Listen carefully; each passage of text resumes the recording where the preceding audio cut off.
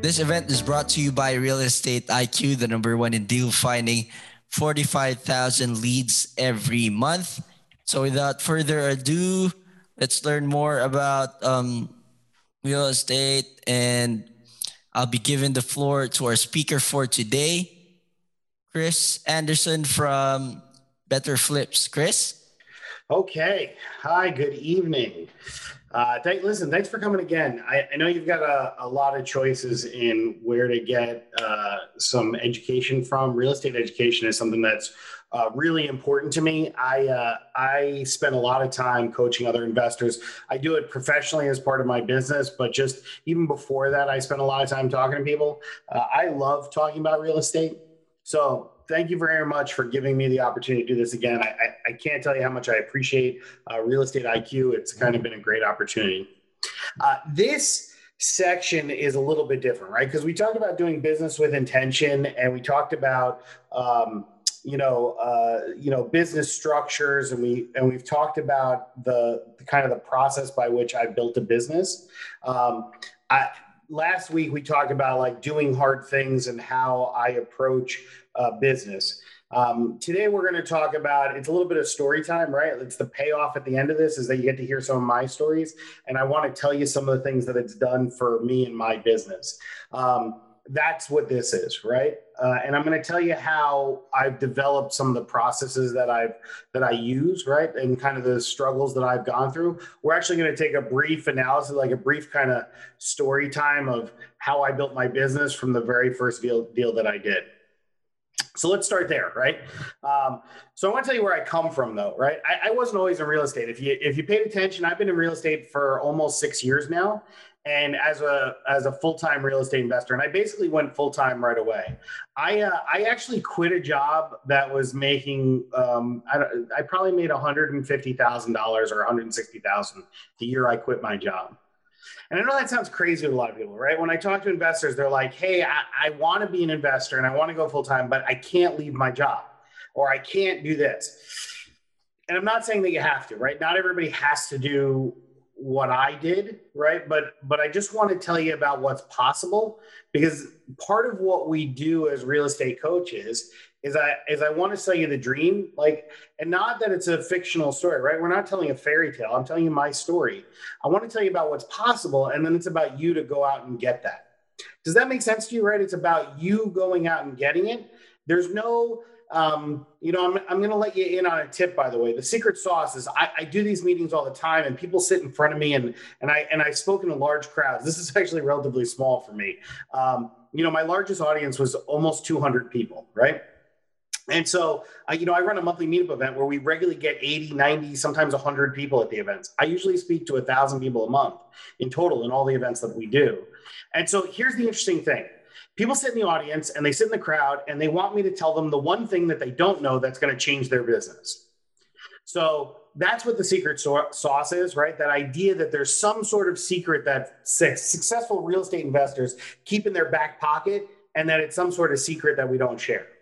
So let you in on the secret. There is no secret, right? What there is a lot of hard work and a lot of capitalizing the opportunity. And let me tell you my story, and some of that stuff is going to become apparent as to why I do what I do and how I built my business the way I built it. So I told you that I didn't always do real estate, right? Before this, I used to work in the automotive field. I was a service writer and a service manager in a tire store. I was a service advisor in a car dealership and a service manager and a service director in a dealership. I was a regional manager for a tire company and a store manager. And I did very well in my career, right? Financially, it was very rewarding. I liked the business. My last company, I used to work for this guy by the name of Kevin. And Kevin was a great guy, and I loved him. He was the vice president of operations, and I love the guy because he had a ton of experience. He'd been in the automotive field for almost 50 years. But he was a little bit frustrating, right? Because every time you asked him a question, he was a little bit like Jesus, because you'd be like, hey, what about this? And you go, well, let me tell you a story about a man, right? He never answered a question directly. And what I learned from him was that if I answer a question too directly, I'm going to give you, it's the idea of if I give a man a fish, I feed him for a day. If I teach him how to fish, I'll feed him for a lifetime, right? So as a coach, I often have to resist the idea of like, hey, here's the right answer. I need you to like struggle through it a little bit. So this is Kevin's story, right? I was talking to him about giving a guy a raise. And I said, listen, I got this guy. He's a really good mechanic. He's somebody we really value. He's a great team member. And he wants a raise. And he wants a dollar more an hour. Now, at the time, the guy was a very productive technician. He was worth $1 more an hour. But company policy was we never gave more than a 50-cent raise in any 6-month period. And he had a 50-cent raise 6 months prior. And so I had to go to Kevin. I had to try to break the rules. So I had to go to the vice president of operations and be like, hey, I want to break the rules. Here's why. And so he said to me, he goes, hey, Chris, why do you work? And I go, I don't know the answer to that. I go, I want to say money, but I'm not really sure. I go, why do you think people work? And he goes, well, let me tell you a story about a lumberjack. And I said, okay. And so he goes, there's a man and he worked on a mountain and he was the best lumberjack on the whole mountain. People knew him from all around because he was the #1 lumberjack. He chopped more trees than anybody else. And he was happy. He worked for a great company, he had a great boss, really good equipment, nice people. He was treated with respect, and he wasn't hassled in any way, and he liked his job. And a man comes up the mountain and he says to him, hey, I've heard that you're the best lumberjack on the whole mountain. And the guy says with pride, I am. He goes, well, I own a lumber company on the next mountain over, and I'd like to hire you. And he goes, no, sir, I've got a great job. He goes, yeah, but I'll pay you double what you're earning now. And the guy, it gives him a moment of pause, right? Who wouldn't want double? And so he thinks about it for a minute. And he says, that would do a lot for my family, but let me talk to my boss. I owe him that much. And so at the end of the day, he goes to his boss and he says, hey, boss, I've got this opportunity. Another company wants to hire me. They're going to pay me twice as much as what you pay me. And the boss goes, I'm sorry, I can't pay that. I don't have enough money for that. We already pay you. You're the highest paid guy on the whole crew. And he goes, no, I understand. It's totally okay. I get it, but I'm going to have to leave because that money will do a lot for my family. So 2 weeks later, he starts with the other company and he immediately recognizes that there's a problem, right? He used to work with really great equipment, really sharp axes, beautiful tools. The company took care of them, right? They would clean them every day. They took care of them. When something was broken, they would fix it. Well, he immediately notices that the axe he's given is dull and it's rusty and the grip is all worn out, so it hurts his hand when he uses it. And the boss yells all day long and he calls people names and it's a terrible place. And he used to chop 20 trees a day, and now he's lucky if he gets through 3 with this awful axe that it's like trying to chop a tree with a hammer. And he does it, and he bangs on the tree, and he bangs on the tree, and he bangs on the tree. And he's a man with a lot of pride, and he was the #1 lumberjack on the whole mountain. Now every day his boss yells at him about how much he pays him and how he doesn't do enough. And so he can only take it for so long. And after about a month, he goes back down the mountain, he goes up to his old boss, and with his hat in his hand, he says, boss, I'd really like to come back. And he says, I'm sorry, I can't take you back. We hired 2 men to replace you, and they're doing a great job, and they have families, and they're really good guys, and they show up every day just like they're supposed to. He's like, boss, I'll come back at my old pay. He goes, I can't pay it to you. I hired 2 new guys. I can't let them go. They didn't do anything wrong. And he's like, boss, I'll come back for 20% less. And so his boss goes, I can't say no to that. So he offers the man his job back at a reduced rate. And so the guy starts back, and some time passes, and it's 4 months and 5 months and 6 months later. And the guy's working, and he's chopping trees, and he's happy, and he's doing a great job, and his boss loves him, and the equipment's great, and it's a great place to work, and they all high five on Fridays, and it's awesome. And a guy comes up the street, up the trail, and he comes up to him, and he says, hey, I've heard you're the best lumberjack on the whole mountain. He goes, yes, sir, I am. He goes, well, I own a lumber company on the next mountain, and I'd really like to hire you. And he goes, no, sir, I'm not interested in another job. He goes, I'll pay you double what you're earning now. And the man goes, I don't work for money. And now the owner of the lumber company is confused. He doesn't even know what to say to that. He says, well, what do you work for then? He goes, I work to see the wood chips fly. And so he gets to the end of the story, and I'm sitting there and I'm across the table and I'm looking at him and I go, so screw him. We're not giving him a raise, right? And he goes, I didn't say that.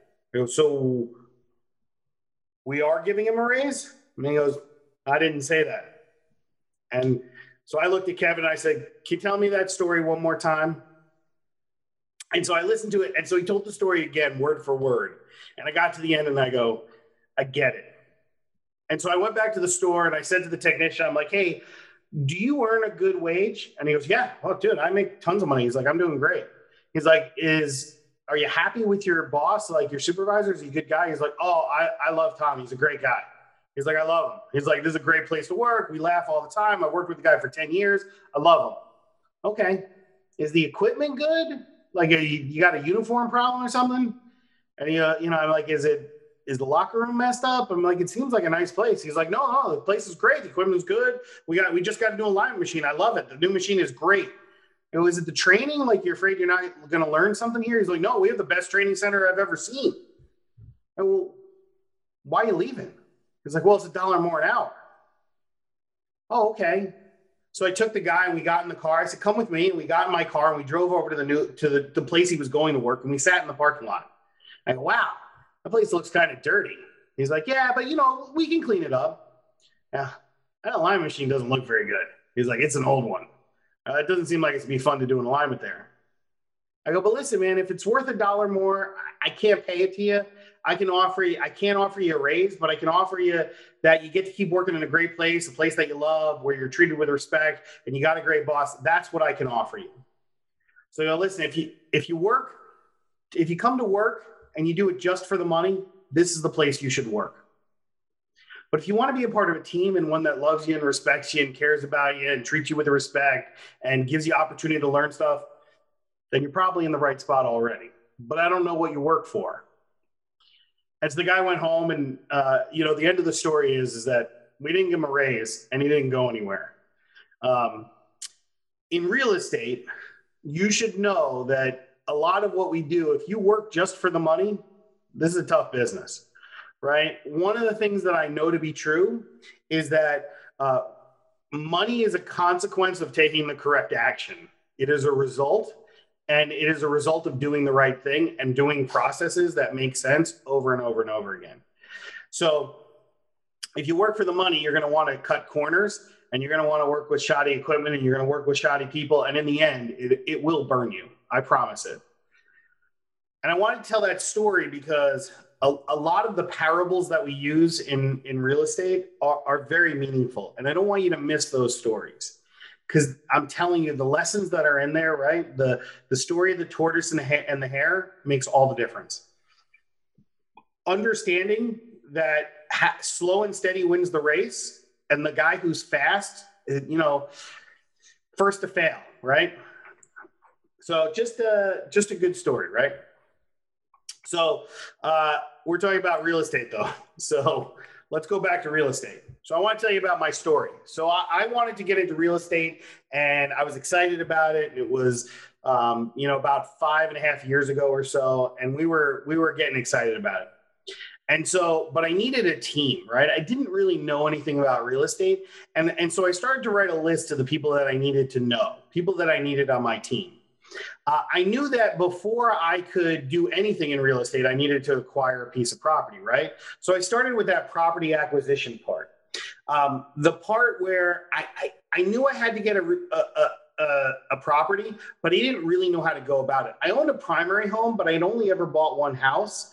I had rented a few apartments, but I did that by using, signs in front of houses. I had never really spoken to a real estate agent other than the time that I bought my original home. And we only ever spoke to one real estate agent. I never met any others. So I knew that I probably needed a real estate agent.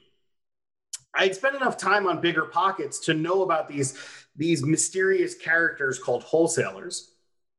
And I also knew that there were people that did direct marketing, right? That there were people that marketed on Facebook for properties. They did mailers.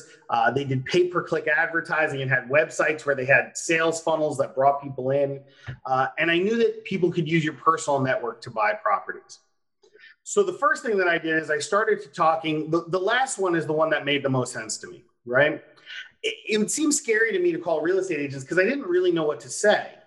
And I'm sure you kind of sat in the same spot, right? At some point, you're like, I don't really know what to say to these people. What do I say? So here's what we did is I started out with the idea that I could probably talk to people that I know, and that would work its way down to somebody that had some real estate knowledge. And so that's what I did. I talked to some people. I talked to my neighbor. I just started talking about real estate. I'm like, hey, I'm looking for properties. I'm interested in real estate. I'm really thinking about renting some properties. And somewhere along the way, I met a guy by the name of Ed. And Ed was a local real estate agent. He was kind of like that grizzled veteran. He had been an agent for like 157 years or something. Like I think he sold Lincoln his house or something. And so I met this guy, and he was kind of cranky, and he wasn't a really great real estate agent, but he was super knowledgeable, but not very personable. And I started to lean on him, right? Like, I want a house. And I made the guy show me like so many houses he was annoyed that I would call. And I never bought anything for like a year. I never bought anything. And so finally he goes, kid, you need to figure out what you want before I show you another house. And so I go, okay, I think I need to know what that means. And so I started to figure out what I wanted, like what I wanted for rates of return, how much money that would be, what the rents were. And I started to do some math because I'd never really done the math before that. And so I had made an appointment to come into his office and meet him, right? So I went into his office, and I'm sitting in his office, and the phone rings. And the person on the other end of the line is somebody who's selling a house, and they're stuck, right? They've had it under contract twice, and it hasn't sold. And we had just gone over my numbers. And Ed goes, I think I know somebody for you. I'll call you back later. And he hangs up on the guy. I'll tell you the rest of that story in a minute. So I know I needed real estate agents, right? And I know I needed a property acquisition team, and I know I needed to build that process. I also knew that I was going to need some other advisors, right? People that would help me make good choices, right? I knew I needed a real estate attorney. I knew I needed an insurance agent. I knew I needed an insurance agent. I knew I needed an accountant to have some sort of business structure because that seemed scary. So I started to figure out these people. So then it became about who people knew. So Ed referred me to an attorney, and I spoke to an attorney about how to structure it. The attorney referred me to an accountant. The accountant talked to me about business structure and what I should do. Ed gave me Lou. Lou was an insurance agent, right? I knew one guy, and that one guy knew people. And so I started to branch off into understanding all these different things. So I had started to put all those things together. But I didn't have all the money, right? I didn't have the money figured out because you either have to use your personal assets when you acquire a property, right? Which is how much money you have in the bank. You need a private lender. You need hard money, right? I'd heard about hard money on BiggerPockets, but I didn't really understand what hard money was, right? It didn't really make any sense to me, right? The hard money was scary. And it was going to be, these people I knew charged like crazy interest rates, and they did crazy stuff, right? And then there's the banks, and the banks were terrifying to me because I didn't really understand credit, and I didn't know how everything worked. So I had settled on using my own personal money, and it was mainly because I was scared. Because I'll tell you the rest of that story, but I was scared about the money. And then I knew I needed some more people, right? Because once we bought a property, we had to fix it up. We needed a team, a general contractor and a plumber and an HVAC contractor and a carpenter and a roofer and a sider and a stager and all these people. And I didn't know any of these people, right? I knew one guy, the guy in the bottom there in the mask. His name is Doug. Doug was my first hire, right? So let's tell you the story. So I bought a rental property. And I didn't have any of these people. I just had Ed. So I promise you the rest of that story. So the phone rings, and this guy calls. He says, Ed, I really need to sell my house. And Ed goes, I might know a guy. I'm with him now. And so he goes, listen, this guy's got this house. I've seen it. It's 5 bedrooms, 1 bathroom. It's in the valley. It's, he wants $130,000 for it or whatever. And I go, He's like, listen, the guy will take less. I go, okay. I'm like, can we offer him 100,000? Let's go look at it tomorrow. So we looked at it, and I said, Ed, I'd like to buy it. And Ed goes, okay, offer him 100,000. So we fill out the pay, and we have to go back to his office because Ed didn't do DocuSign. He didn't do email. He was a fax guy. He barely does email. And so we sign it, and he faxes it over to the other office, right? To the agent.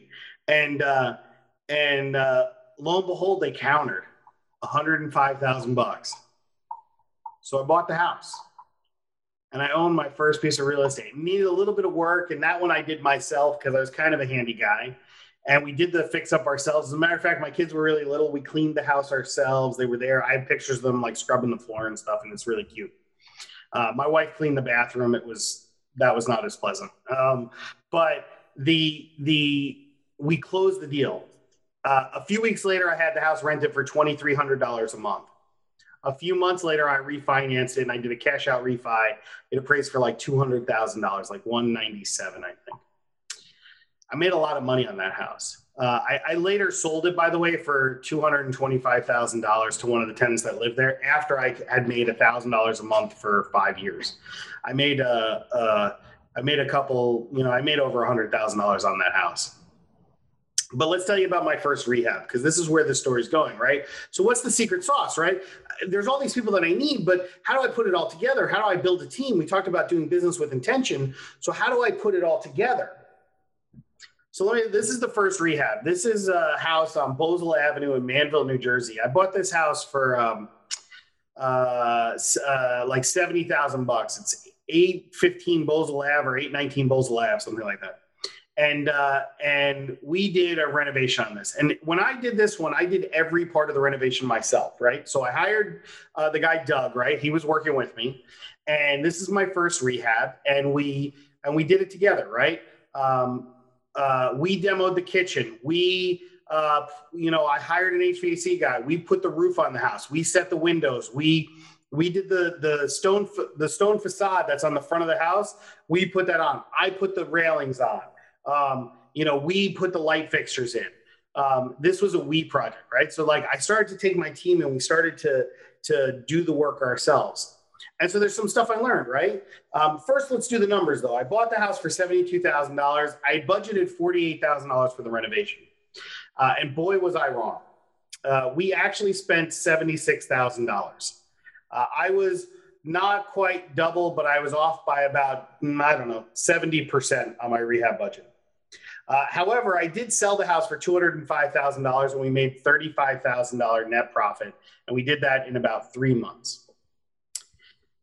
So this is where proof of concept comes in, right? Now I know what it takes to do every job it takes to do a rehab. And I've done them myself physically, right? I was actively involved in every part of it. But it wasn't easy, right? So like I would get up in the morning and before we went to work, I would go to Lowe's and I'd pick up the materials for the day's work. I'd bring it to the job site. The guys would show up. We'd work all day and I worked alongside them. I cleaned up the job site, whatever. I picked up lumber. I cut wood. I did framing.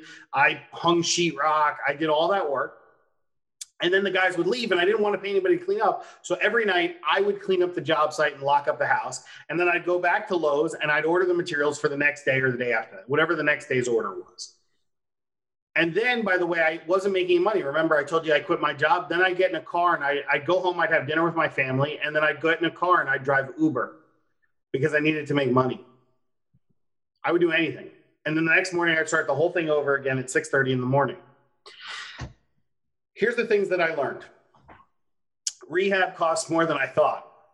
That was a big lesson for me. I was fortunate that I had the money to afford the overages. The overages were primarily due to my inexperience. And so here's one of the things that I learned, by the way. I had a lender who was a long distance lender on this one. I used hard money on this one. I had gotten enough confidence by buying the first house and doing the refi and everything that I felt like I could borrow the money because I had money in the bank at this point. And I was like, I'll do that. And so I decided to use a hard money lender, but I used somebody that was a distant lender. And so they didn't know anything about rehab costs. I just gave them numbers on paper. Nobody challenged my budget and said, hey, Chris, that seems a little low on that HVAC system. You only put $2,500. HVAC system, ductwork and everything, that's going to cost $6,000 or $7,000. Best case. And I was like, no, the unit's only 2,000, except I didn't know how much that it was $1,000 worth of duct work. And it was, a week's work for a guy, right? I didn't know all that stuff. So they let me run with a budget that was way under what it should have been. And that was their lack of knowledge, right? They weren't familiar with my market. They didn't take into account that I was a very inexperienced investor. They didn't give me wise counsel. So what I'm saying is sometimes it's not just about math. Sometimes the relationship is what matters, right? I was in relationship with somebody that couldn't serve my business. So one of the things I learned was that some jobs are more cost effective to contract out, right? I told you I was doing everything myself, right? And I was doing it with an employee. And so we did the roof that probably could have been done by any contractor in the whole world in 2 days, took me and my guy 4 days. And what happened was while we were doing that, instead of doing something that was a higher value thing that would have saved me more money, I was doing that and I was extending my rehab project. So instead of this project taking 8 weeks, it took 12 or 14 weeks, I think it took. And so that really hurt me. The other thing I learned was that I wanted my own construction company. I wanted a license to be a general contractor so that I could pull my own permits and control more of the process. See, although I did the work, I worked under somebody else's licenses, basically free labor. And I said, you know what? That's not a good plan. The other thing I learned was you don't need to know everybody for the entirety of your team. You just need to know one good person. Here's the thing. If you know one good carpenters know good electricians. Good electricians know good plumbers. Good plumbers know good heating and air guys. You just need one guy. And what happens if you follow the story is that relationship can help you build further relationships. So even now, a lot of what I do is I walk around to guys and I say, hey, who do you know who does this? When I need something, I just call people and I go, hey, who do you know who does this? Who would you recommend for this? Who can you say that could help me with this? And those results often are what brings me the next relationship. The moral of the story here, right, if you follow the bouncing ball, is that the relationships matter. So I knew when I left this that I didn't want to do every job, that I needed a better lender, and that I needed to make sure that I was putting a better team in place, and I needed to be constantly upgrading that team. So let's talk about how I did it, right? So 360 Huff, this is rehab number 2. This was a 2-bedroom, 1-bath house that we bought. And if you look at the front, it's really looks like a small house with a like a porch on the front. So what we did is we enclosed that porch. There was a converted garage, and if we turn this house around, and I'll do that in a second, we bought this house for $63,000. I rehabbed it for $115,000. We did a cash out refi on this one and got back $206,000. So basically, by the time I had purchase costs and holding costs while we did the renovations, I had no money into this house. I rented the house for $2,650 a month, and we did that for about 2 years, and then we sold it for $300,000. So here's the story, though. If you look at the back of the house, this is what's interesting about it. It was on the MLS. It was a very small house. It was on the market for a 2-bedroom, 1-bath. It's 2 bedrooms, 1 bath. Nobody looks at 2-bedroom houses. No square footage was listed on the MLS. Except when you went inside, the garage had been finished. And in the back, if you look at the windows in the back on the bottom there, they're almost egress sized, right? Which is exit size. So here's what we did. We converted the house. We took the living room. There were 3 living rooms in the house, right? There was one upstairs with a fireplace, one in to the right in like a finished garage, the former garage that had been finished. It was like a family room, and then one in the basement. And what we did is we took the large living room and we turned it into the master bedroom. Now we had a big bedroom. And then we took that front porch and we finished that and we turned that into a master bathroom and entranceway. And then we had the kitchen and we had a sunken living room, and then we had a second family room that was in the basement. Except it wasn't a basement anymore, because what we did is we took the dirt away from those rear windows and we enlarged the windows to make them full egress windows. And we added 2 bedrooms downstairs. So we went from a 2-bedroom, 1-bath house to a 5-bedroom, 3-bath house. Now, I was in the middle of this project, and we had started planning on doing it as a 3-bedroom, 2-bath house. And, I'm talking to and I had gotten a new lender that had been referred to me by another investor, right? I had a friend who was an investor. I said, who do you use for lending? And they go, do you like them? And I go, yeah, it's a local guy. They're kind of a newer company. They're really good guys. You should meet them. And I did, and I liked them. I drove to their office and I talked to them. And so we borrowed some money. And we're standing outside, and this is the genesis of the basement, right? How the basement became a thing. And I said, man, I'd really like to redo this basement and turn it into more living space. It would really raise the value of the house. And he goes, well, how much money do you need to do it? I said, 20 grand. He said, how much would it raise the value of the house? I'm like, oh, like 50,000, maybe 60,000. And he goes, oh, I'll lend you the money. I was like, wait, I can get more money? And he goes, yeah. Here's the thing, though. The owner of the company came to visit me on the job site. See, I might have had the right guy there. And so when I had questions, he owned a construction company. He had renovated many houses himself. He was a flipper, and he owned rentals as well in my market, in the area, right? Not in my specific market, but in the same state. He was more of a South Jersey guy. I'm a Central Jersey guy. But he looked at the project and he's like, hey, man, you should definitely do that.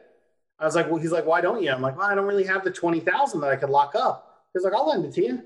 And so they wrote a second note for the money. I didn't even have to make payments on it. The interest was due at the end. And they did it at like 12% interest with no closing costs, no points, nothing. It was just a value add opportunity. And it made me like $50,000. We went from an expected resale value of the house of like $240,000 to $295 is what we sold it for, a year and a half later at that point. So here's what I learned. Lessons learned. Ask your lender for help.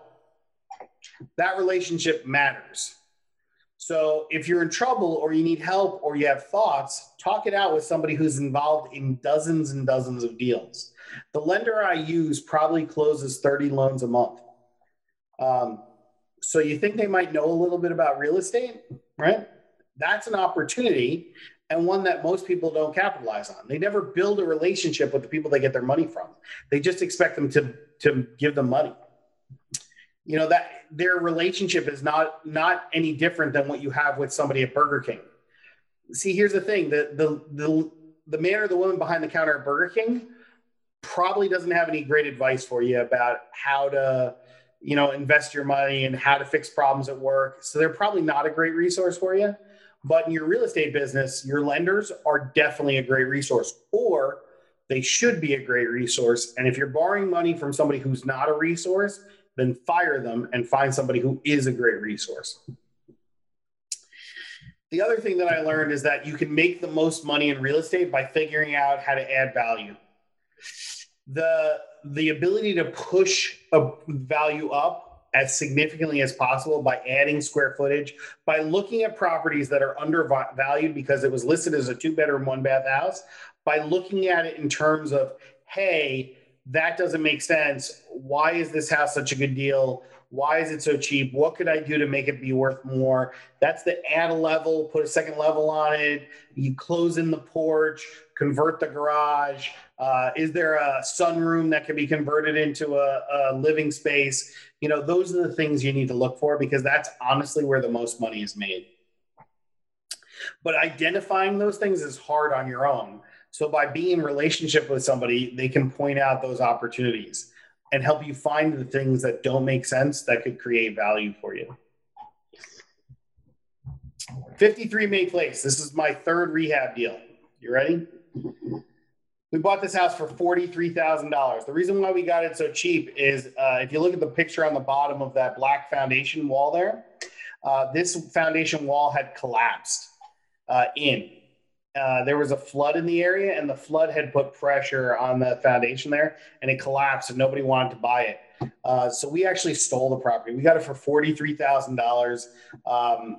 It's a 3-bedroom, 1-bath house. I still own this one. It's actually a rental for me. We spent about $88,000 on it. It appraised for $250,000. We cashed out at $162,000. I have no money invested in this property. We have it rented right now for $2,100 a month. As a matter of fact, actually rent goes up this month. It's $2,150 November 1st is what we have it rented for.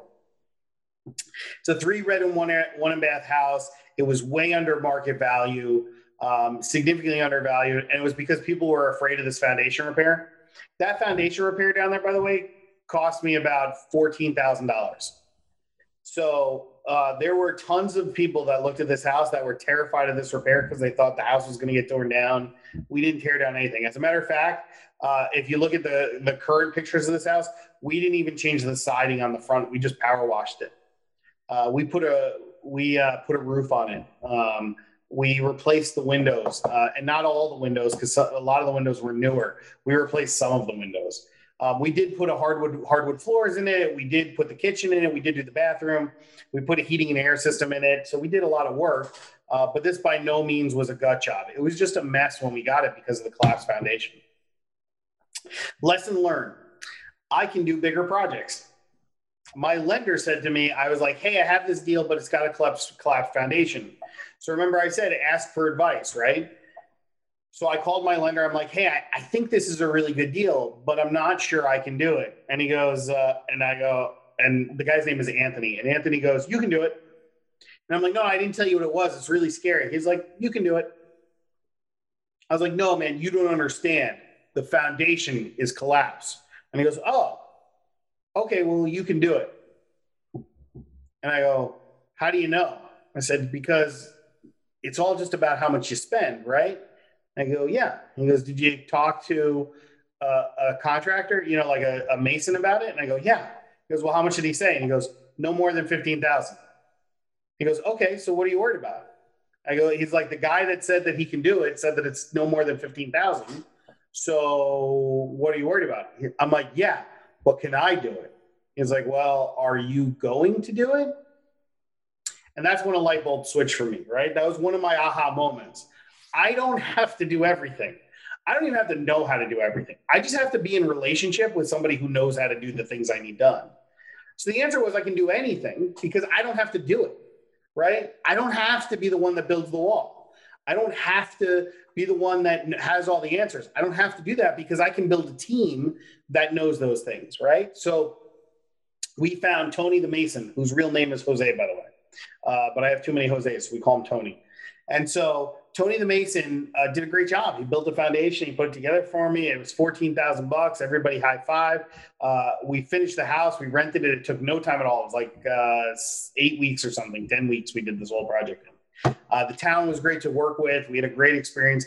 And I was willing to take on these bigger projects now.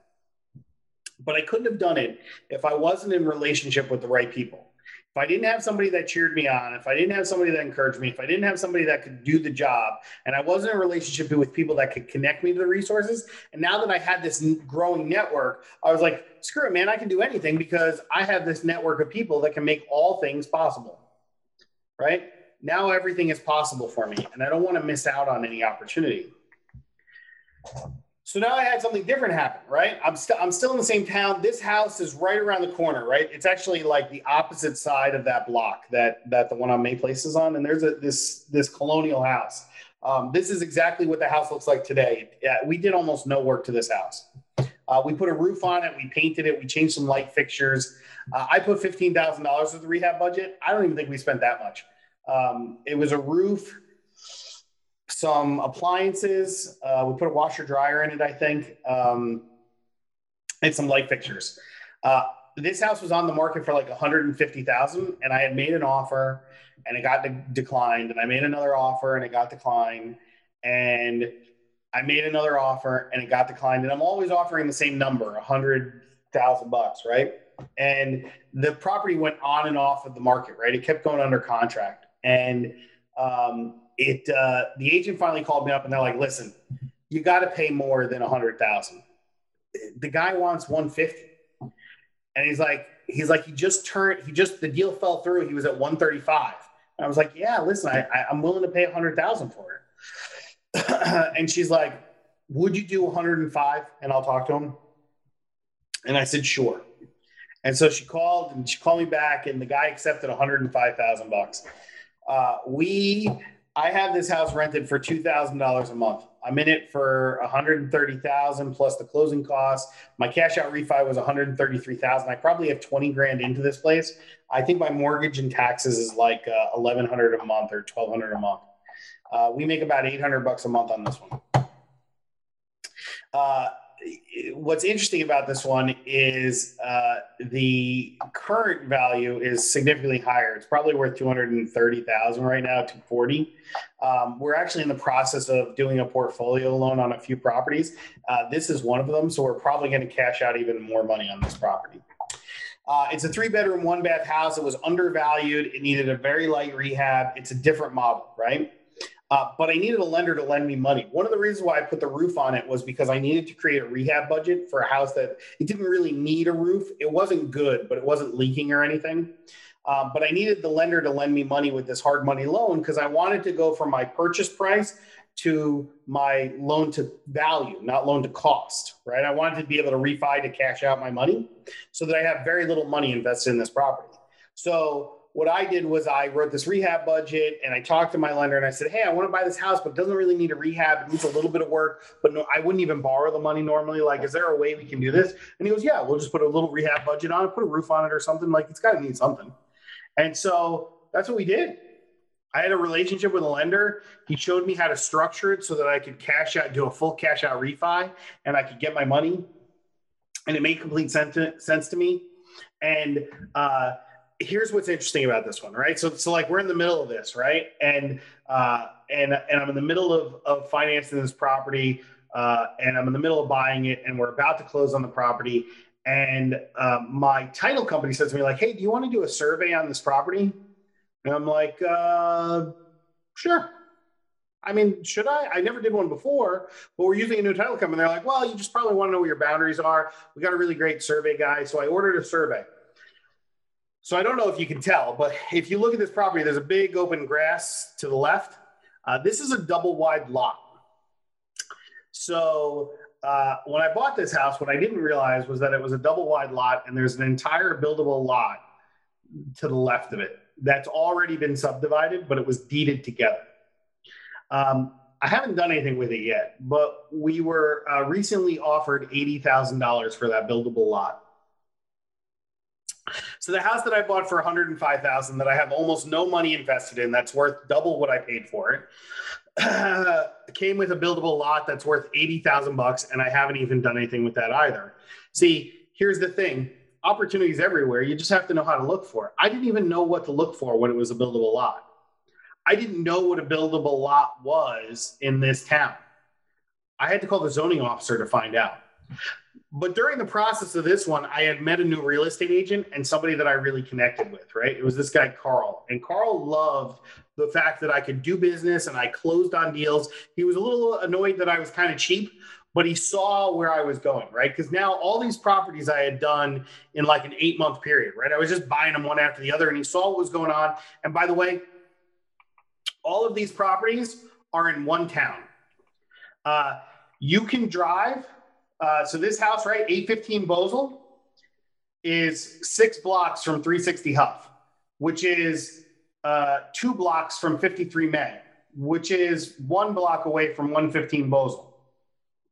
See, they're all in the same neighborhood. So all of a sudden, in a very short order, I'm getting a little bit of a reputation, right? The building department would joke about how, hey, when are we coming out to see your next one? What's the next one? Where are you going next? What's happening next? It was kind of a joke, right? They knew I was going to be in the town. They knew I was buying stuff, and I was buying it fast, and I was doing good work. And so everybody was kind of excited about being a part of it. So Carl goes, and he says, hey, man, I get deals all the time. Like, I'm always listing stuff. I'm an active agent. Like, if I have something that's right for you, would you be willing, like, are you looking for rentals and stuff? And I go, oh yeah, I'm looking for rentals. And so a few weeks later, he calls me up and he's like, hey, I have a client. I'm listing their house right now. And it's a 2-family. It's on the north side of town. And the guy wants to sell it fast. So this is a two-family house. It's a first floor, second floor. This particular style of house, there's like 50 of these in the town. They're all on one street on North 6th. There's like 40 or 50 of them there. They were all built by the same builder at the same time. I had never been in this particular house, but I had been in more than one of the other ones over the last couple of, year and a half or so at this point. So I knew exactly what the house looked like on the inside. Maybe not exactly what this one looked like, but I knew where the kitchen was. I knew where the bathroom was. I knew how big the rooms were because they were all the same. And so Carl said, "Hey, this guy's listing this house for $260. What would you pay for it?" And so there were tenants on the second floor and no tenant on the first floor. It's vacant on the first floor. And so I did some quick math and I said, I can do $212,500. And so now the guy's sitting at the listing table. The guy had just signed the listing agreement to put it on the MLS. Carl called me right away. And he's still sitting at the table with the guy. And so he puts his hand over the receiver and he goes, "Chris will do 212,500. And the guy goes, what do you do, 215? And so Carl gets on the phone. He goes, "Chris, would you do 215? And I said, "Yeah." And so Carl puts the listing agreement to the side and takes out a purchase and sale agreement. And the guy signs it on the spot. And then Carl went home, he emailed it to me and I signed it. And before that night was over, within an hour, I had that property under contract. It never went on the MLS until after it was under contract. It went straight to under contract status. The first floor apartment was a little bit rough, right?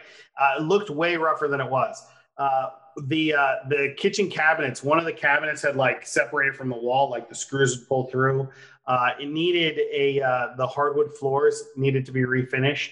The bathroom was really dingy, right? Like the tile was like really dirty, like caked on dirt. Like, I don't know what the guy did in there, but it was bad. And all the windows were nicotine stained. Like they had a yellow film on it, right?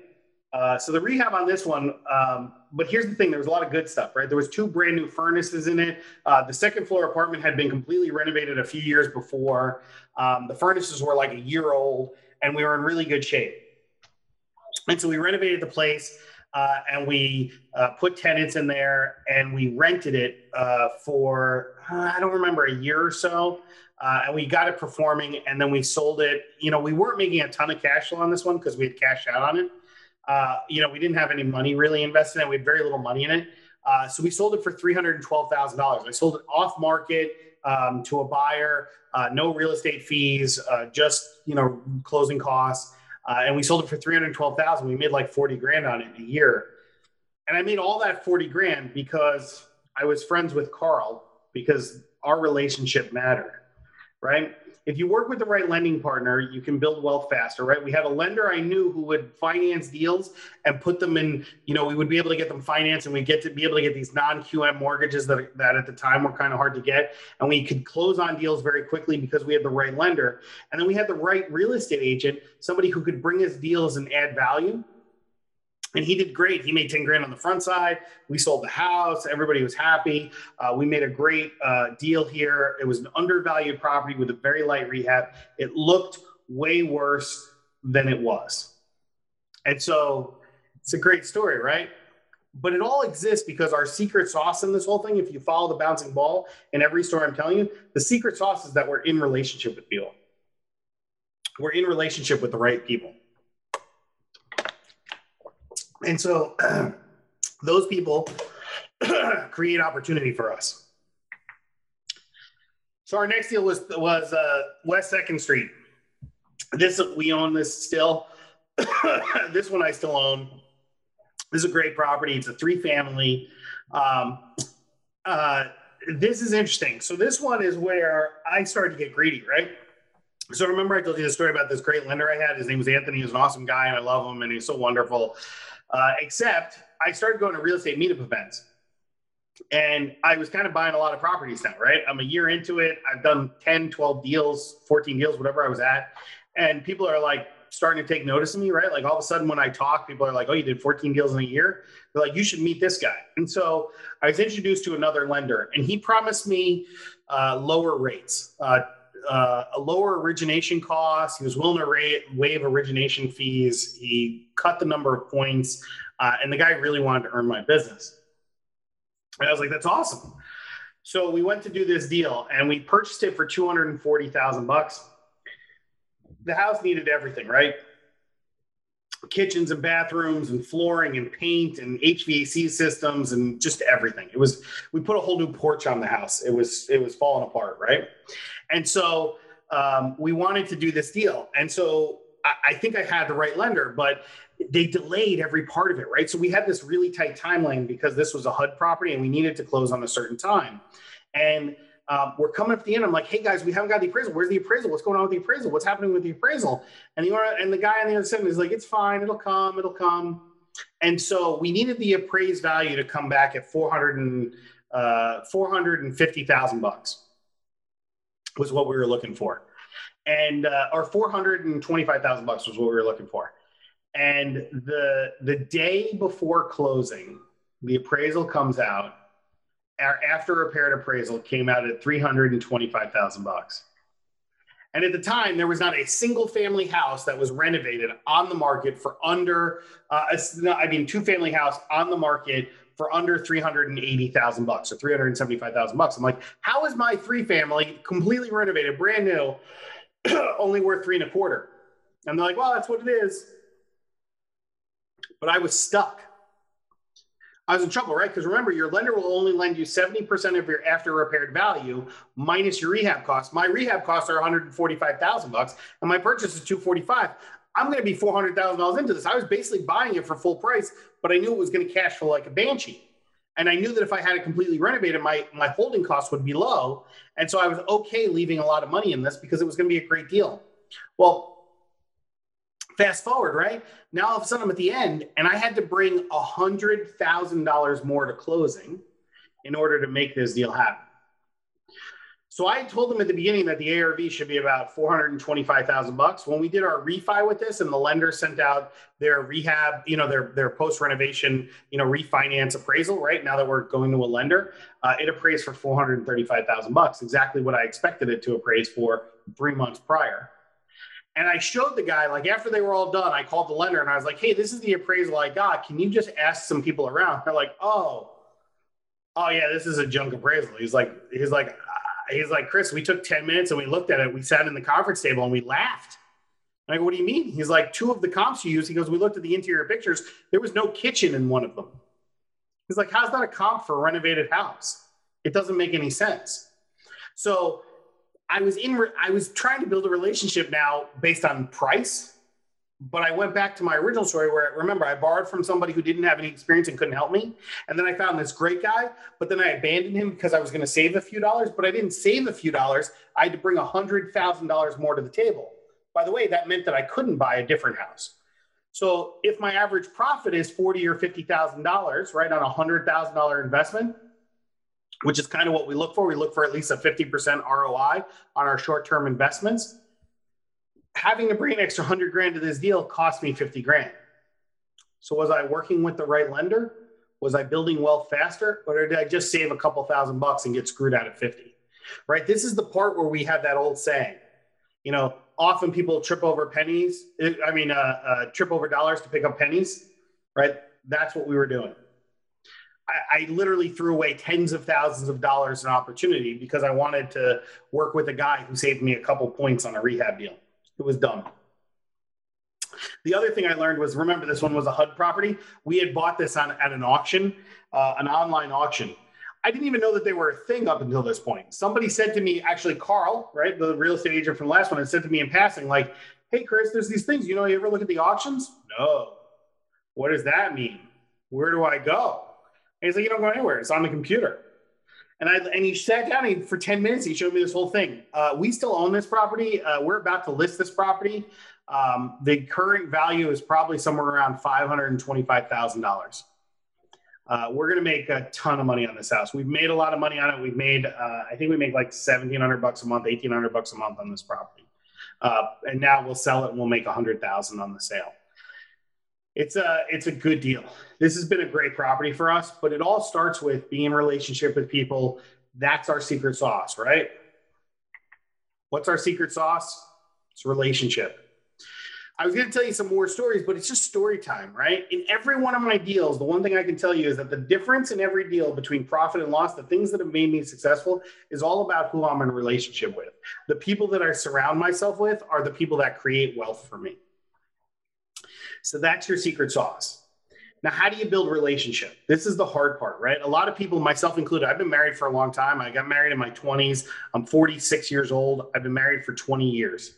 And so how do you date somebody? How do you build a relationship? Well, first off, you have to start by doing it intentionally. And so what does that mean? So when a real estate agent shows me a house, I send them a thank you card. Sometimes it's an email if it's really brief. Sometimes it's a text. But I often do cards to their office. And so at the beginning, even now, like, well, if we talk to somebody and we're working a deal together, we send them we'll send them like a Dunkin' Donuts gift card or a Starbucks gift card for $10. We close a deal with a real estate agent. When I close a deal with a real estate agent, I always give them something as a gift. And so and I always tell them the same thing, right? This isn't a commission. I'm like, and so when Carl closes a deal with me, I always say the same thing. I say, hey, Carl, I really want you to know that I appreciate everything you do for me. Here's something to say thank you. I go, and just so you know, this isn't for the one I bought. I know you got paid on that one. This is for all the ones you show me and all the ones you help me with that we didn't buy. This is for telling me all the right stuff and helping me avoid trouble, right? I just want to tell you thank you for everything that you do in my business. And so when somebody sells me, helps me buy a house, I typically give them a $500 Amazon gift card or, tickets to a sporting event, like something that's noticeable, right? When somebody helps me sell a house, I do the same thing. I give them a gift and say thank you. When an agent, so like we just closed on one, so this one doesn't count because it didn't have a real estate agent. We closed on one on Friday of last week, right? When I closed on that deal, the agent that helped me buy the house, my agent was my assistant. She works in my office. She's already a paid team member, right? So that one doesn't really count. But the agent on the other side, the one that sold us the house, we sent her a $100 Amazon gift card to say thank you. So here's the thing, right? That lady, she called us, by the way. That lady has been a real estate agent for 15 years. Do you know that a buyer has never sent as a selling agent? She has never heard of anybody receiving a gift from the buyer. It's kind of interesting, right?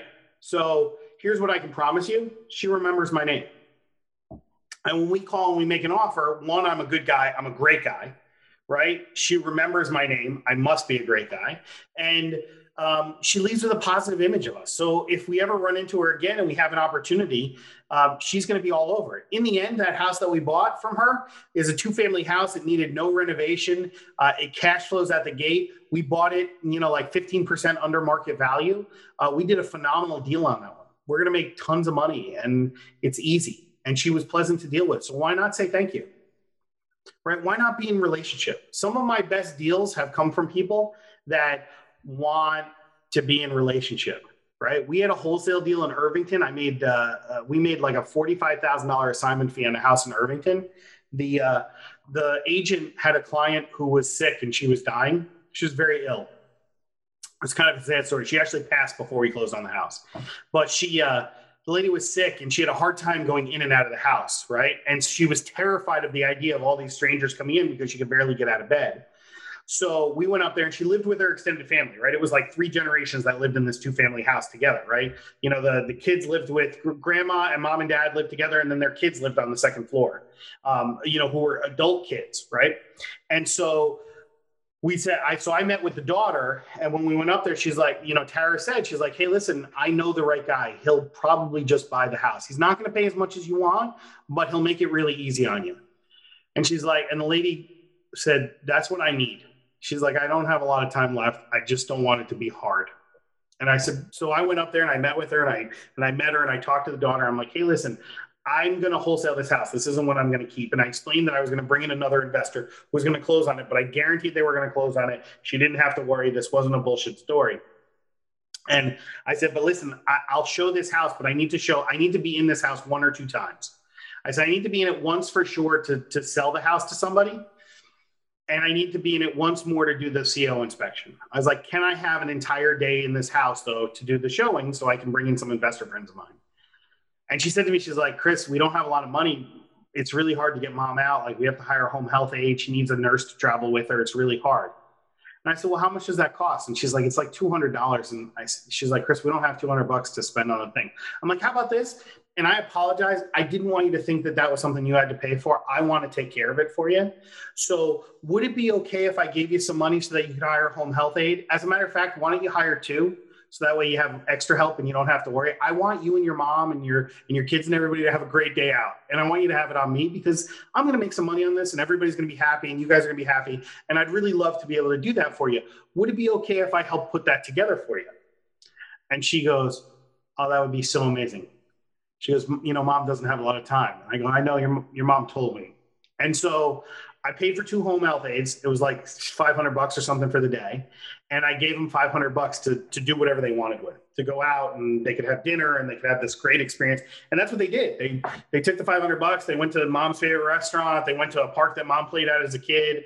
They took the grandkids and they got ice cream and mom smiled the whole time. And it was a great day.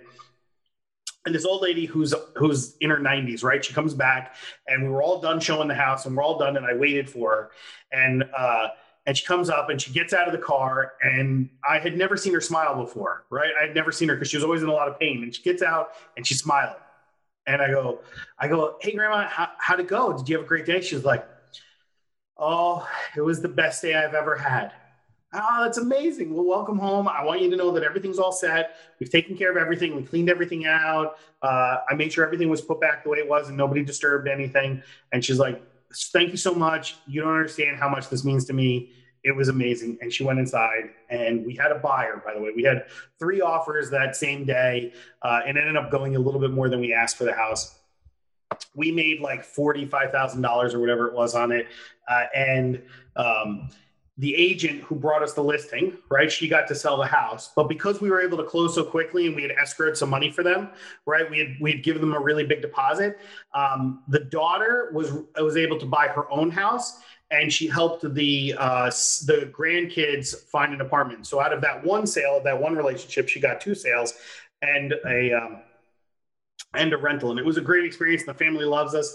The grandmother passed away at the end of this. And so it took a little longer to close. But she, before she died, she told Tara, who was our real estate agent, that she thanked God every day for having met us, right? That's a really cool story, right? It's a win-win-win, right? Everybody won. I made money. She made some great experiences. Her kids got houses. Things were really good. But that all happened because we were in relationship with Tara, and we became in relationship with Tara because she showed us a house. This is how we met Tara. She was a selling agent. She showed us a house because my agent couldn't be there. So she said, oh, I'm in the area. I'll show it to your buyers. We met her. I sent her a $25 gift card to Dunkin' Donuts to say thank you. I sent her a $25 gift card and my business card. And I said, thank you so much for taking the time. You didn't have to do that. I really appreciate everything you do to help us. Thank you so much. There's a whole note. It took me 5 seconds to handwrite, like 30 seconds to handwrite. I don't even have nice handwriting.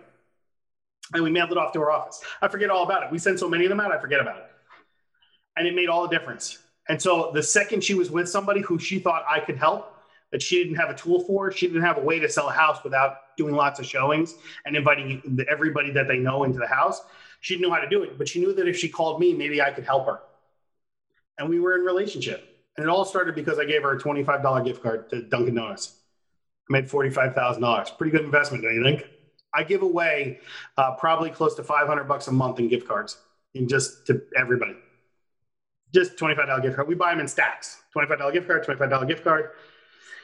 So be in relationship. Does anybody have any questions? Does that make sense to everybody? I hope that was impactful. This is the... There's an opportunity to ask some questions. I know that it was a lot of story time, but did that make sense to everybody? Yes, Cindy says it makes sense. Good news. Yeah, so, and I hope that resonates with you. And here's the thing about it too, by the way, and I want you to hear this from me, relationship doesn't really come naturally to me.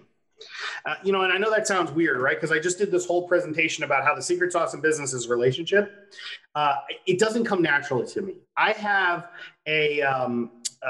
So if you're familiar with the DISC personality system, right? And you should spend some time to understand personality types and different kinds of people. And there's a lot of different ones. I happen to like the DISC system, DISC. And so I'm kind of on this, I'm a really high D, right? Which means I'm very goal oriented and task oriented, but I'm not really a people person, which is kind of funny because I've overcome that by trying to be charming, but I have to do it intentionally. I have to thank you, Audrey. Listen, I'm glad you understand it because this is a really powerful tool, right? This is why I'm telling you.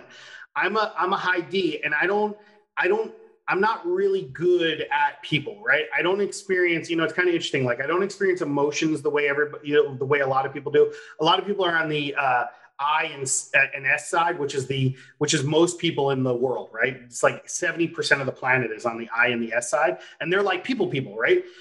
The D's and the C's are less people. And so I'm not really a people person.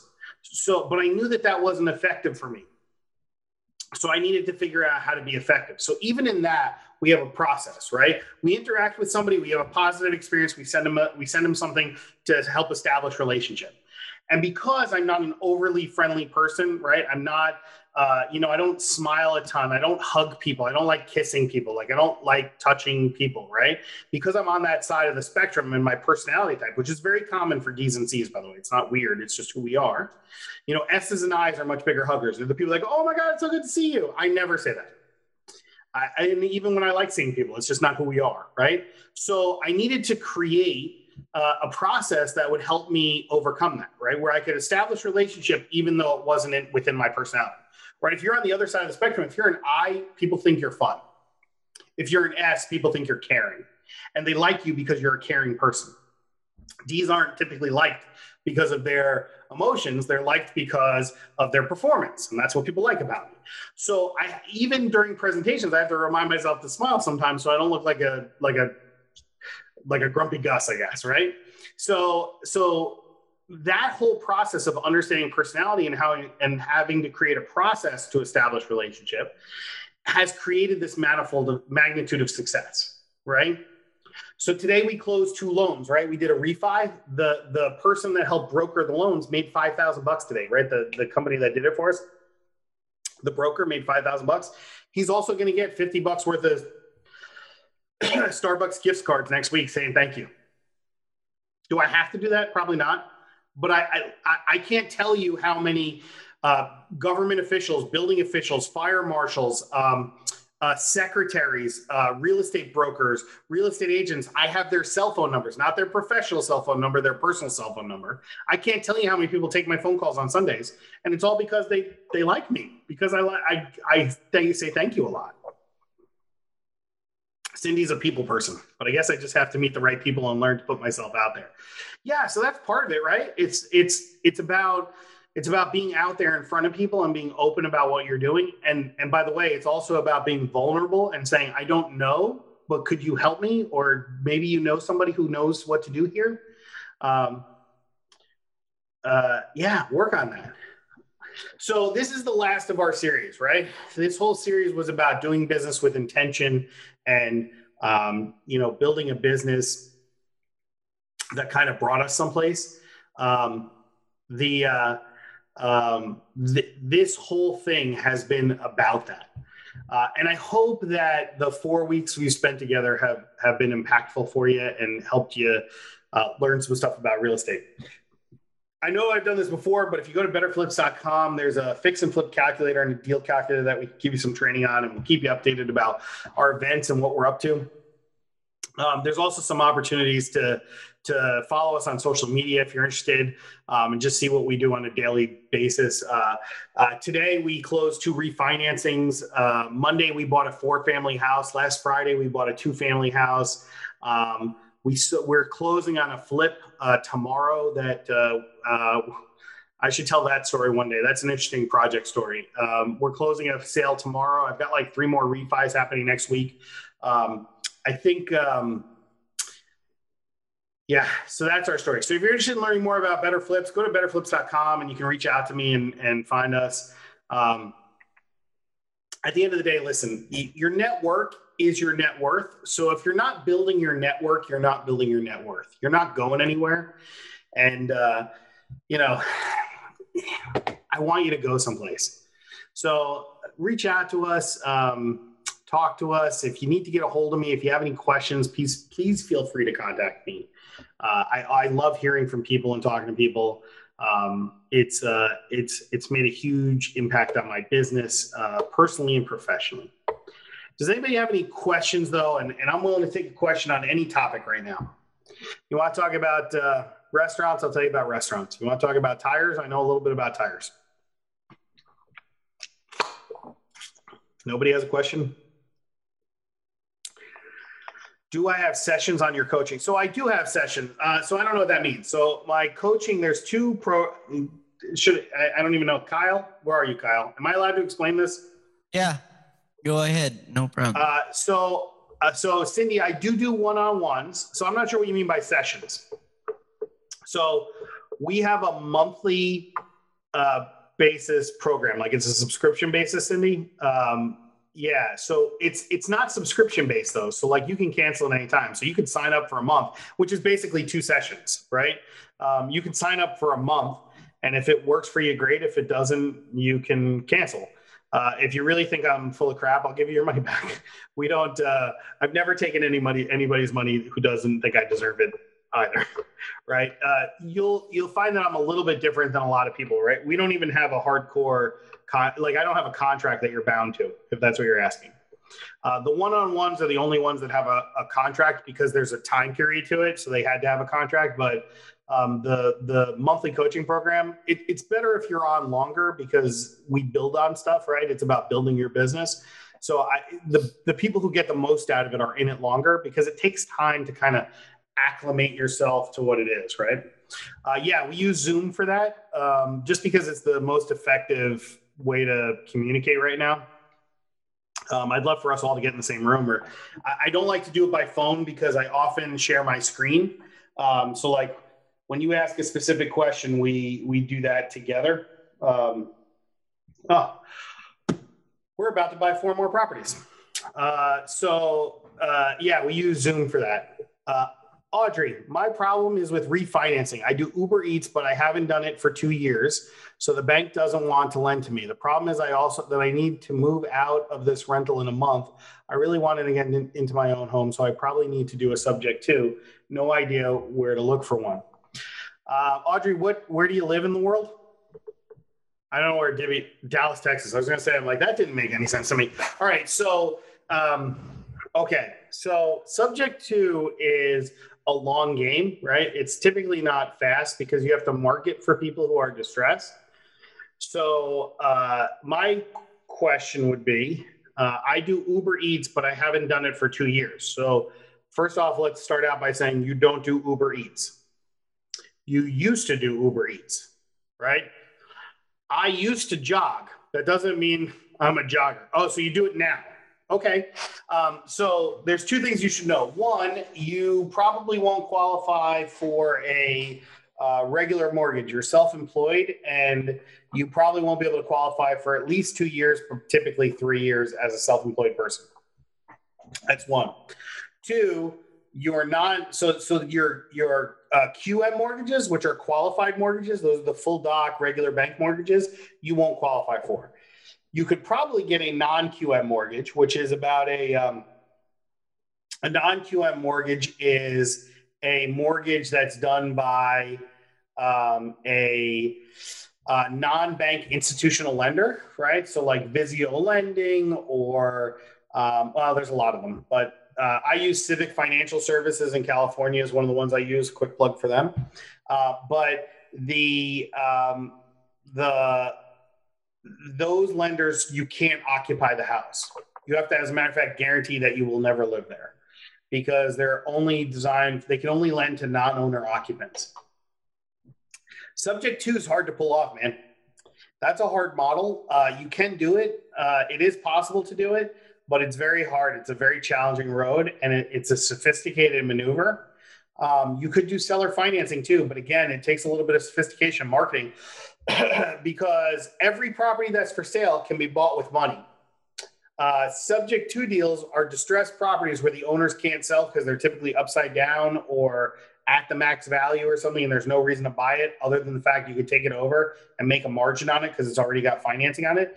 But it means that their credit, people only do that when their credit's wacky, their credit's bad. So you're kind of stepping into somebody else's pain. The other option is to find somebody who owns a house for cash and wants to sell it and own or finance it. That's a little bit rarer and harder to find. But it's a thought process. I don't really market to those kind of things, right? So I just got a text from my assistant, who also is one of our real estate agents. And so we made an offer on a 4-family portfolio, and we offered $390,000 on the 4-family. And the seller just on a four properties. I'm sorry, not a 4-family. It's 4 properties. It's 4 single family homes is what it is. And we just got a counter at $429,000. That's your traditional market, right? Guys got in the market for $550. We offered to buy all 4 for basically 25% less than he has it on the market for. That's how you create margin. All right. Audrey, that's probably what I would tell you to start with. Depending upon how much money you have, wholesaling might be a way for you to start in the business. But I would immediately begin on the property acquisition side, because remember, if you think back to one of our new plan, right? We're not wholesalers, then flippers, then buy and hold guys, then commercial property investors. We're all of these things at one time. So you should be looking for projects and opportunities for you to capitalize on, and you should constantly be looking for houses. Not going, I'm looking for this. Say, I'm looking at all real estate and figuring out what the highest and best use is in context of your business. Does that make sense to you? What do you care about raising capital? Capital follows. All right. Is everybody with me? How many people are here? Let's look. There are 7 people here. You ready? I'm going to give you the greatest piece of advice I've ever heard. Everybody says to me, investors say this all the time, I need to raise money first. The money goes where the deals are. The better my deal is, the faster I raise the capital to do it. So, Audrey, what you need is a deal that will fund itself. And a good deal will fund itself. A great deal will fund itself. A good deal will require some of your own capital, but a great deal will fund itself. I bought in the past month, I bought $1 million worth of real estate in the last 30 days. I did it with $0. Not $0 of my money, but not $0. And I hope you can hear that, right? What you need is to develop a network that wants to invest in real estate, right? Talk real estate.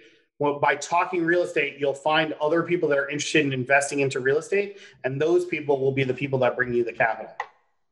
If you find a deal, reach out to your network, you can do it.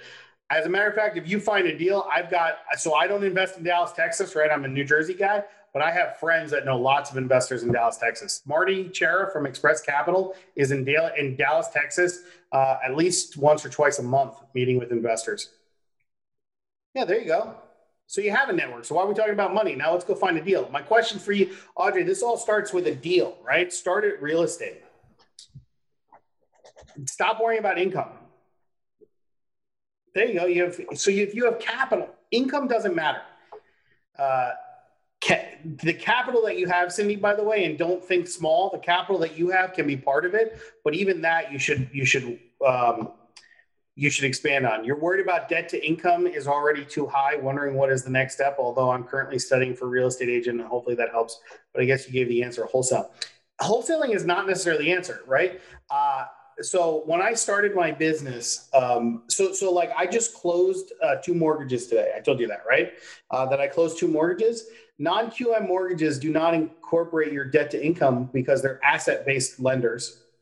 They actually don't care about your personal finances. They care that the house can make money. Does that make sense to you, Cindy? Okay. And I need you to hear that because you're thinking like this is a regular bank. There are options. You have to expand use your network, right? The people you know, your relationships to expand your relationship base. And when you expand your relationship base, what you'll find is that the things you believe to be true aren't necessarily true. Before Galileo Everybody knew the world was flat. It was science. The scientists said the world was flat. Okay? The scientists said the earth, the sun revolved around the earth. Okay? That's what the science says that. Everybody knew it to be true, except it wasn't true. The thing is, you're talking to the wrong people, is what I'm trying to tell you. Right? I just told you all these stories, and these are deals. All these deals are from my early investing. So these are all like 4 and 5 years ago. All the deals I just told you about. Right? Last year we did 42 transactions, I think, in 2019. Right? I was at a real estate event right at the beginning of this year, January, right, where I started this whole intention thing, and I talked about planning out your business and goal setting and everything, and I showed them my goals, right? I showed this whole group my goals, and I showed them how I had 30 mortgages, and I showed them everything, right? Like, I'm really an open book. I tell people how much I get in rent, what my net proceeds are, the whole shebang, right? So I show them how I have 32 mortgages. I even showed them who the mortgages are with, right? And a guy at the end comes up to me. He's like, yeah, I'm not even sure where to start. Like, you can't get more than 10 mortgages. And I'm like, hey, man, I know we just met, but I just told you how I have 30 mortgages.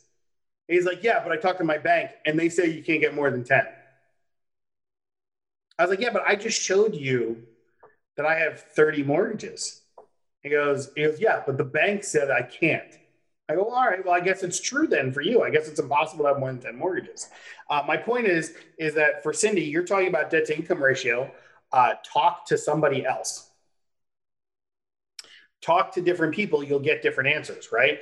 Every lender has a solution to a problem, but their solution may not fit your needs. So in context of your needs, and when you talk, you're like, hey, who does asset-based lending? Right? Look up what asset-based lending is, and you'll find out the answer to that. If you have two private lenders and they both want to be in the first place, what do? Pick. It's my answer. Pick one. Or go to the one that wants to be in the first position and say, hey, if you want to be in first position, would you finance? How about this? Then there can't be a second position, right? Give them an option. Give them an option other than first and second position. Be like, hey, you can have first position if you bring this much money, and then second position brings this much money. Or there can be only one, and you bring all this money. Or you can do this and this. Or maybe you could put them both in one mortgage, right? How about this, Audrey? How about you put both of them on, they form a partnership and they do one mortgage with both of their names on it. And they're 50-50. There's a lot of ways to structure this, because if you have an operating agreement, they can put in 60-40, 30-20, but it could be they could be the only mortgage on the property, but they have to work together. You could give them options on how you structure the deal. It's your deal. It's within your authority. So find a great deal and the lenders will work with it. All right. Does that make sense to everybody? Hey, listen, I have to go because I have another meeting. I know that sounds crazy, but it actually starts at 9. So thank you very much. Kyle, you're going to do some closing remarks. Yes? Yep. All right. Thank you so much, Chris. Because I have my next thing coming up. I actually have a coaching call. So thank you very much. I really enjoyed this. I'm going to talk to Real Estate IQ, and we're probably going to start up another series. If you have a specific topic you're interested in learning about, why don't you bring it to me on social media or email me, whatever you want to do. However you reach out to people, go to betterflips.com and put a note in there and send it to me, and I'll take it under advisement, and we're gonna start a new one for probably in the middle of November. Yep. You can also type it in the chat box so we can know about that, and Real Estate IQ and Chris can talk about it. So thank you so much for this series, Chris, and hope we could have you back really, really soon. We've learned a lot from you, and I'll just do the closing real quick right now. Thank you so much. Have a great day. All right.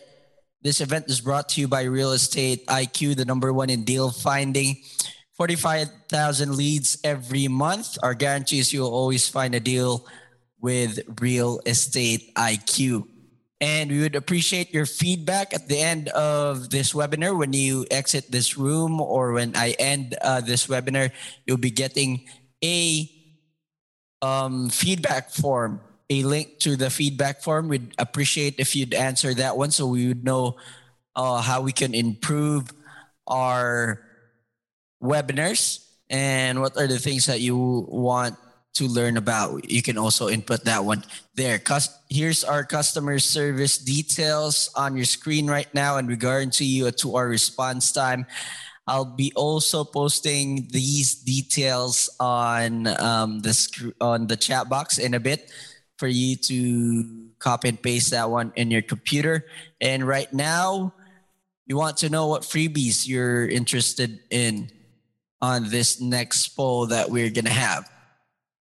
And if you missed the free 45-minute one-on-one deal finding training poll earlier, you can type in the chat box, demo please, so I can take note of your details and I can send it to the team so they could schedule a demo for you. Or if not, you could attend a deal finding training webinar that is happening every week. You just go to realestateiq.co/events and register for a deal finding training to know more about the REIQ tools. And we would also like to know what you want to learn in specific about REIQ tools. And if you have something specific in mind, please let us know on the chat box.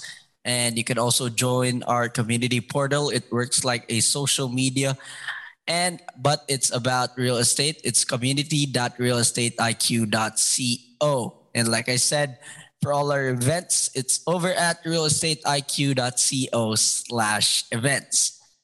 And again, here is the contact details of Chris. So if you have further questions, if you want to connect with him, you can reach out to him through these details, and it's available on the chat box. And I'll just leave it here on the screen for a minute or two so that you could get that details. And I'll be also copy pasting these details and also all the links that I mentioned earlier on the chat box right now. So let me just get that one for you. Let's have Chris's information first. Here we go. So if you haven't gotten this yet, there. So you can reach out to Chris and I'll be copy pasting all the links that you need about REIQ also. So that would be on the chat box. So once again, guys, thank you so much for being here. It was a really great series with Chris Anderson and Better Flips. Hopefully we could have him back again for another topic really soon. And Audrey, thank you so much also. And to the rest of the attendees, Jeff, JR, Cindy, thank you so much for being here. Have a great day and happy deal finding, everybody. For webinar schedules, follow us at our official social media accounts or visit us at www.realestateiq.co.